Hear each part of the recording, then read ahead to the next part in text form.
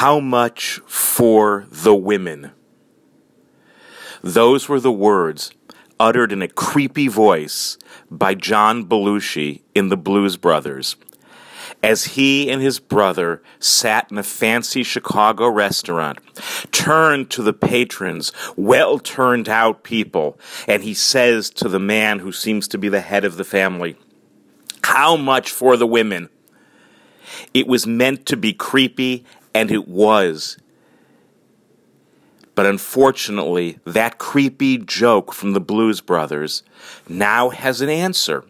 At least it does in the minds of President Trump and all the other people who are suddenly defending the candidacy of Roy Moore on the basis of it being a necessary vote to move a specific tax plan ahead.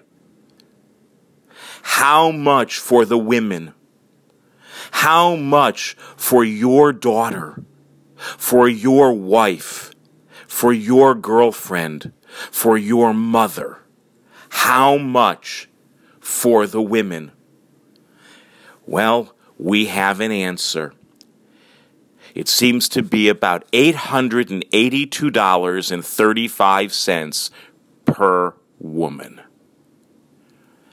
You see, $882.35 is the number you get when you divide 150 billion by 170 million. Why am I doing big math like that? It's pretty simple. Those who favor President Trump's new tax plan claim that it will save $1.5 trillion over a 10-year period. I have no interest in debating that right now, whether it's true or not. That's their claim. If we take 1 year's worth of that supposed savings, we get 150 billion. We're taking 1 year because this is all happening in real time. So this year, as Roy Moore stands to become the next senator from Alabama, a move supported by the president and others precisely because it will help them advance this tax plan, we get $150 billion of savings, supposedly, and divide that number by the number of women and girls in this country, approximately 170 million, women and girls being the primary, not exclusive, but primary victims of the sexual harassment cases, and I think all of the victims in the one swirling around the political sphere right now. And we get the number 882.35. When you divide 150 billion by 170 million, you get 882.35. So we have a tragic, sick, perverse answer to what was meant to be a joke. How much for the women? How much would you sell your mom, your wife, your girlfriend, your daughter, any woman who you actually care about? Forget love. Just don't want to turn into a commodity. We now have political leaders who, unlike John Belushi, don't see answering that question as a purposely provocative, altogether offensive joke, but as a way to make public policy. How much for the women? $882.35.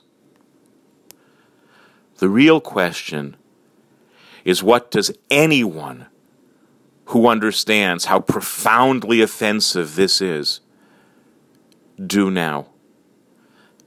Because this is no longer about a particular policy. This is no longer about a particular tax plan. This is now about putting the price on the heads of real people. This is about reducing human beings to a particular financial value. This is about objectification at levels that may not have been seen in this country since the Emancipation Proclamation. How much for the women? And what are the rest of us going to do to return some sanity to a conversation that understands that while, yes, we are always making financial decisions about people's lives, this is a level of perversity that's unprecedented, at least in a very long time, and about which we will all be called to answer if we don't figure out how to respond accordingly. How much for the women? I guess we're going to find out as a nation exactly what our answer is.